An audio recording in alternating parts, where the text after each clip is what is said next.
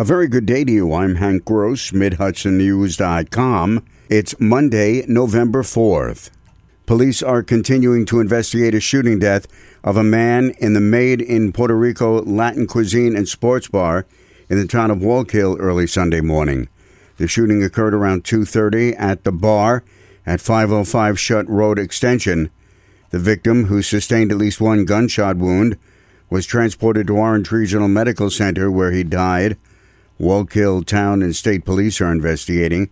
The victim's name was not immediately released. Anyone who may have information about the incident is asked to call the State Police at 845-344-5300.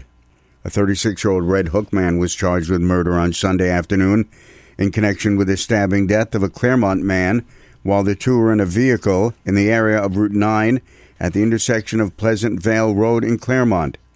Columbia County Sheriff's deputies were called to 120 Pleasant Vale Road in Claremont about 1:30 in the morning, where they found Robert Strebe of Red Hook kneeling over the victim, identified as 43-year-old Glenn Unson of Claremont. He was stabbed in the chest and abdomen with a knife. He died at the scene. Sheriff David Bartlett says there was no danger to the community at any time, and the investigation has shown that this was not a random act since both parties knew each other. Strebe is a commissioner of the Red Hook Fire District. After Newburgh City officials compared 2020 budget notes with the state controller's office, it looks like a proposed 9.1% homestead tax rate hike will not happen. Mayor Torrance Harvey last night said city and state financial staff have gone over the numbers, with the city finding an additional $1 million on the revenue side of the budget, meaning the homestead tax rate would decline by 0.25%.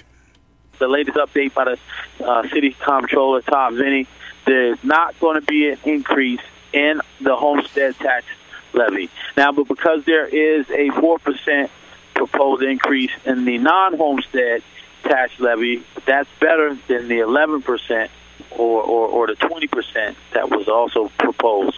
Harvey said the reduced tax levy figures will have no direct bearing on proposed cuts in the police and fire departments. However, the city is working to reduce those cuts.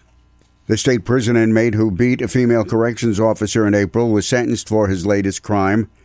Greenhaven inmate 39-year-old Vernon Mingo was sentenced in Dutchess County Court to an additional 2 to 4 years following his guilty plea to attempted assault.